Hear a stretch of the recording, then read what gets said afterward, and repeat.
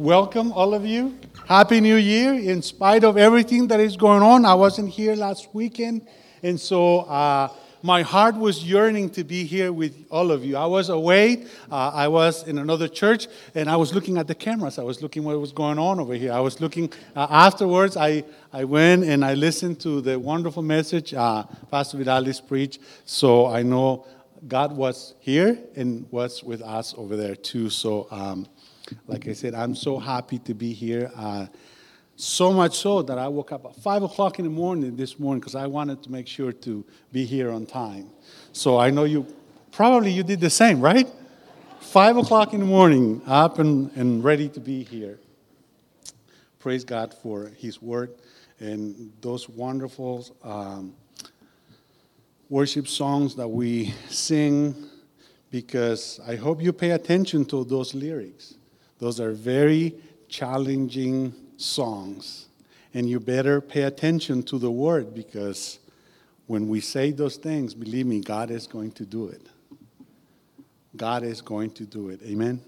So I'm going to go straight to the reading that I have prepared for this morning, that I know and I trust that God put in my heart to share with all of you as we continue with this time of Epiphany, the revelation of God through His Son, Jesus Christ. So I'm going to start reading from the Gospel of Luke, chapter 2, verse 41 to 51 is going to be there on the screens. And the Word of God reads in this way: Every year, Jesus' parents went to Jerusalem for the festival of the Passover.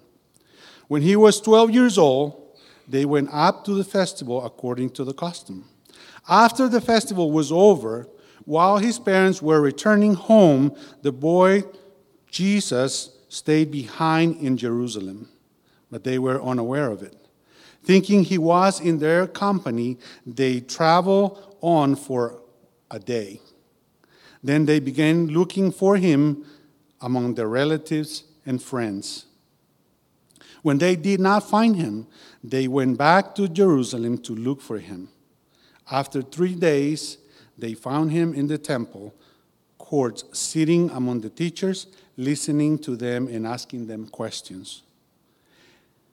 Everyone who heard him was amazed of his understanding and his answers. When his parents saw him, they were astonished.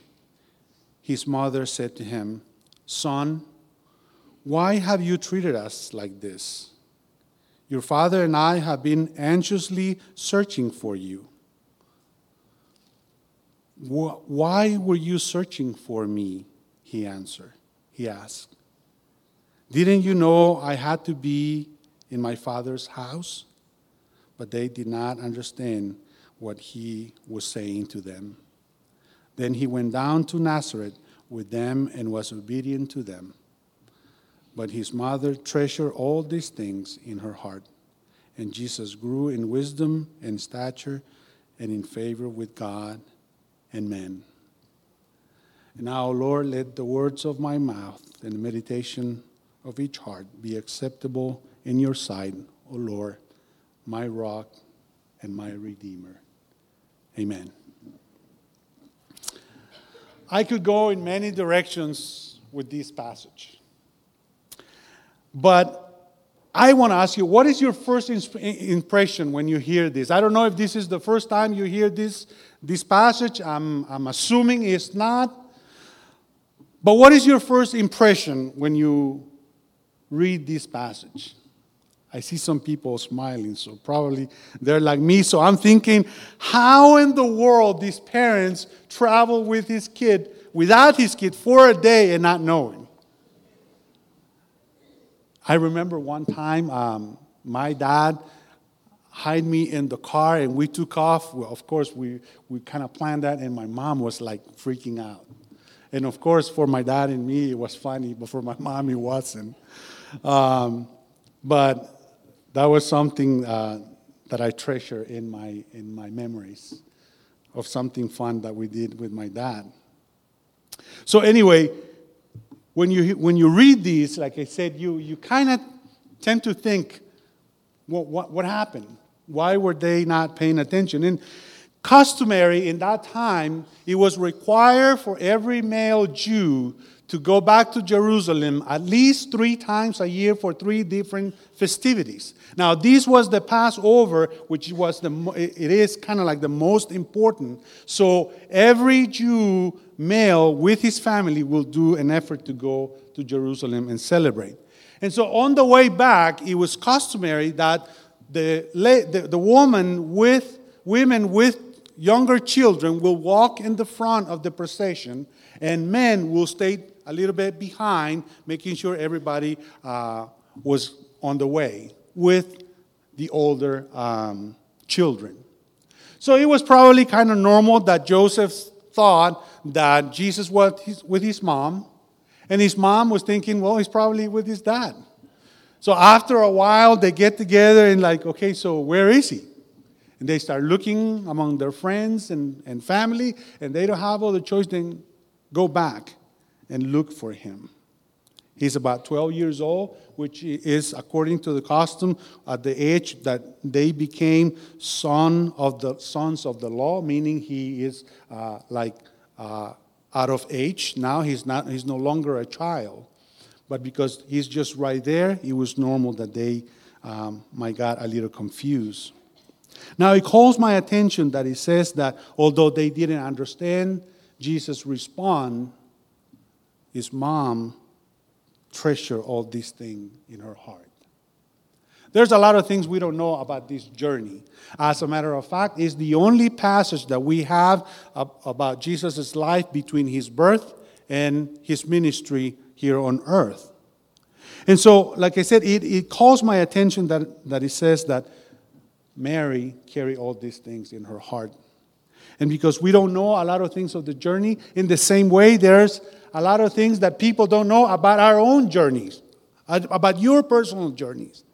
And so I would like to challenge you that don't allow people's assumptions determine your motives when they don't know the full story of your life. Don't let those assumptions determine your identity. It's interesting, like I said, that we talk about being a child of God, because that's kind of like the focus that I want to take this morning. I want to focus on that verse 49 when Jesus responds to the parents' claim, "Why have you treated us like this?" And Jesus responds, "Why were you searching for me? Why were you doing that?" It's almost like he's saying, don't you know who I am? Don't you know what is the purpose that I have? So it speaks out of his own identity and speaks about his purpose. So let me ask you this morning, what is your expectation today?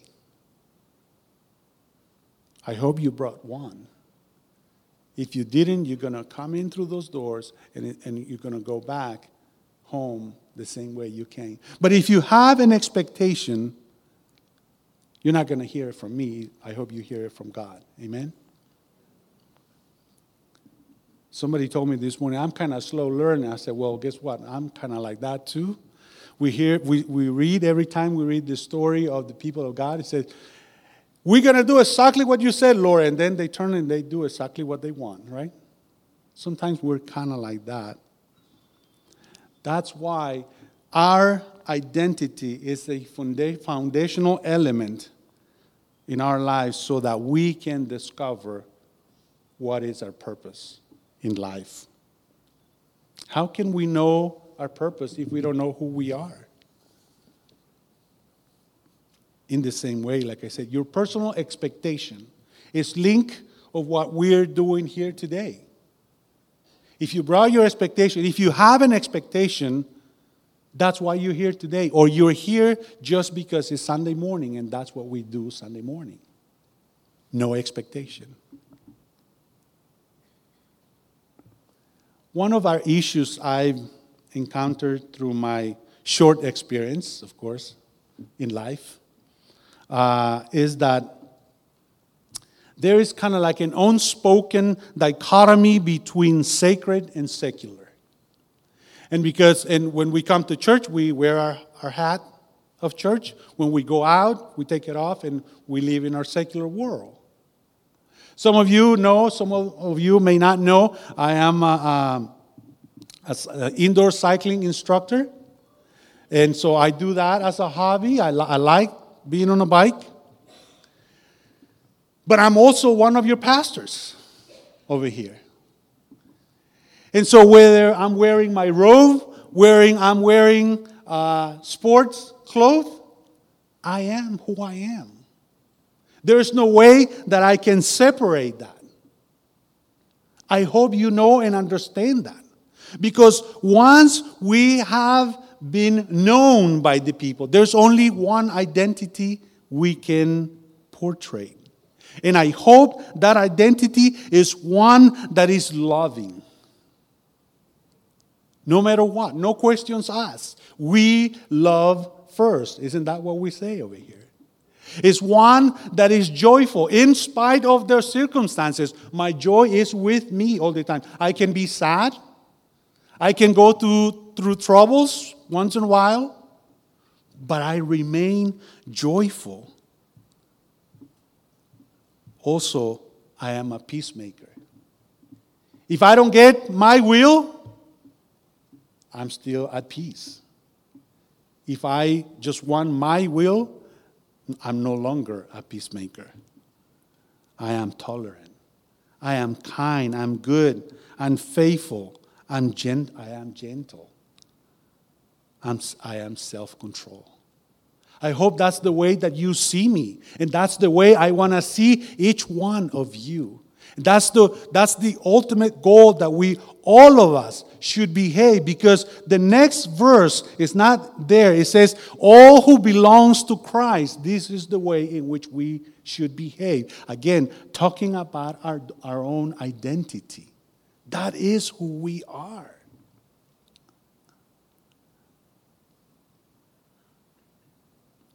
If we know who we are, then the purpose of our lives, it's easy. I don't need to know everything that you're going through. But sometimes I've given somebody a hug. I don't know what they're going through. And they say, man, you don't know how much I needed that. I don't need to know. But I know that I need to be a loving person. So this morning, I'm just here to reiterate concepts or things that you already know. I just want to remind you of that. Because like I said, we tend to forget. And so it's good to repeat over and over. Isn't that what we do at school, teachers? Amen? We repeat once and we repeat over, and when we forget, we repeat again. And so in order to do that, I want to share some verses with you. But the reason I want to do that is because I've entitled this message, Stay the Course. Stay the course. That is it's a concept that regardless of the context in which you are, it actually pushes us to pursue a goal regardless of any obstacle or criticism. Regardless of the things that distract us, of the things that take away our focus, we need to stay the course. Now, not based on stubbornness. I'm not trying to make you a stubborn person. I am trying to do this based on divine wisdom. And so, like I said, in order to do that, I want to share some verses that have been instrumental in my life to stay the course. The first one, Psalm 37, verse 5. Commit everything you do to the Lord. Trust Him, and He will help you. Commit everything you do to the Lord. It is a new year, so of course it's in our minds what is going to happen during this year. We don't know. Especially now, there are some challenges. There's some new journeys. Some of them might be painful. Some of them will be painful. Some of them will be joyful. But if we trust God, He will help us. I remember when I was moving to this country, it wasn't an easy thing to do. I was taking my family away from their family, from our family. We were leaving what we knew to come to the unknown. Different language, different customs, different people, different things. I'm certainly not putting shots on anybody, pulling teeth out now, although sometimes it feels like it, right? We trust the Lord. We trust Him. Because when we learn how to trust, then it doesn't matter if the things turn the way we want it or not. Like I said, we can keep our joy. We remain strong in Him. Verse number 2. The joy of the Lord is your strength. I remain strong not on my own ability, but in what God is doing in my life. I remain joyful. Like I said, don't confuse being happy with being joyful. We have moments of happiness in life. I remember the day that my daughters came through the OR door, like if it was yesterday, almost 23 years ago. And I have that moment engraved in my mind. That was a happy moment. But I remain joyful in my entire life, even when things are not the way I plan.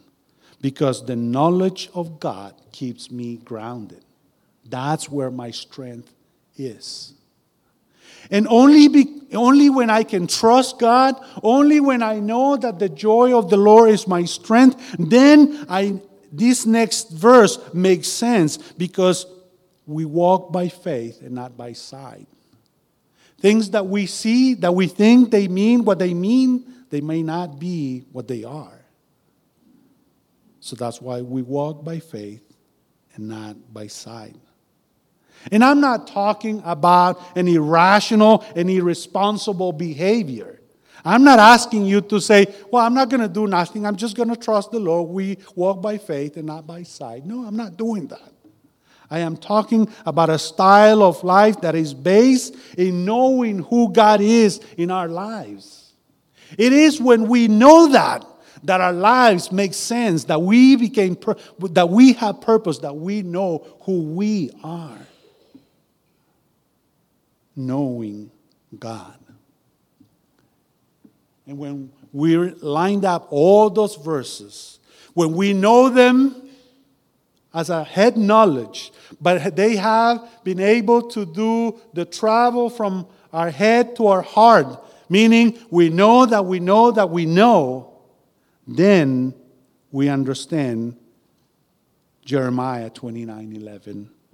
For I know the plans I have for you, declares the Lord. Plans to prosper you. And what? Not to harm you. Plans to give you hope and what? And a future. Do you know your future? If you do, let me know. I don't know mine. He knows the future. There is a story about these man who was once supervising a construction site. And as he was walking on the site, he saw a brick mason on his workstation. And this man got closer to us, and he asked, "What are you doing?" He looked at him, he cleaned his forehead of his sweat, and he said, "I am laying bricks."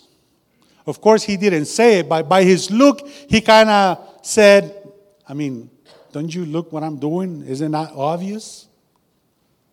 So the man continued to walk, and he found another brick mason, and he asked the same question. Now this time, he got a very different answer. He looked square in his eyes, and he said, "Sir, I am building a cathedral. I am building a cathedral." Same question, same job. two radically different perspectives.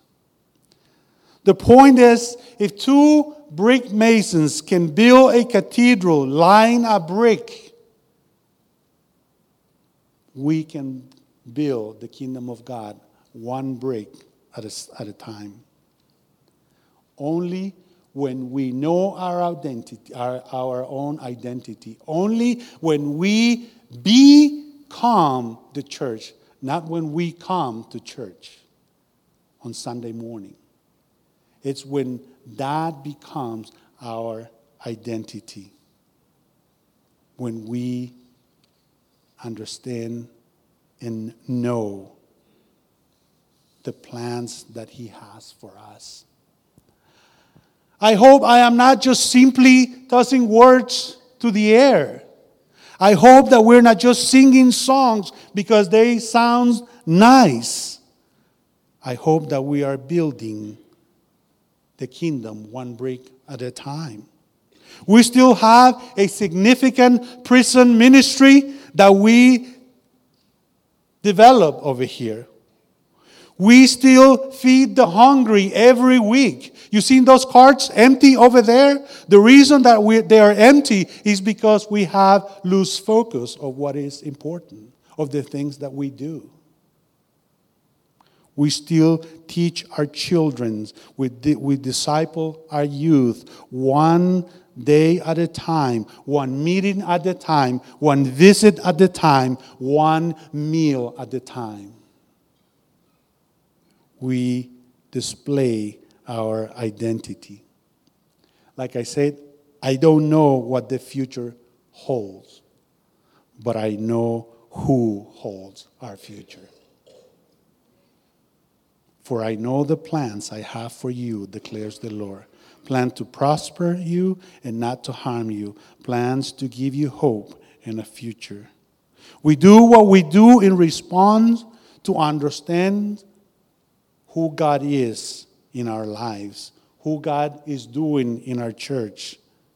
We stay the course with the same conviction. We need to continue building His kingdom one brick at a time. We can't just lay the whole wall at once. We do it one brick at a time, remaining focused, staying in the course, with our gaze on what is important, not on the things on the side. We remain focused.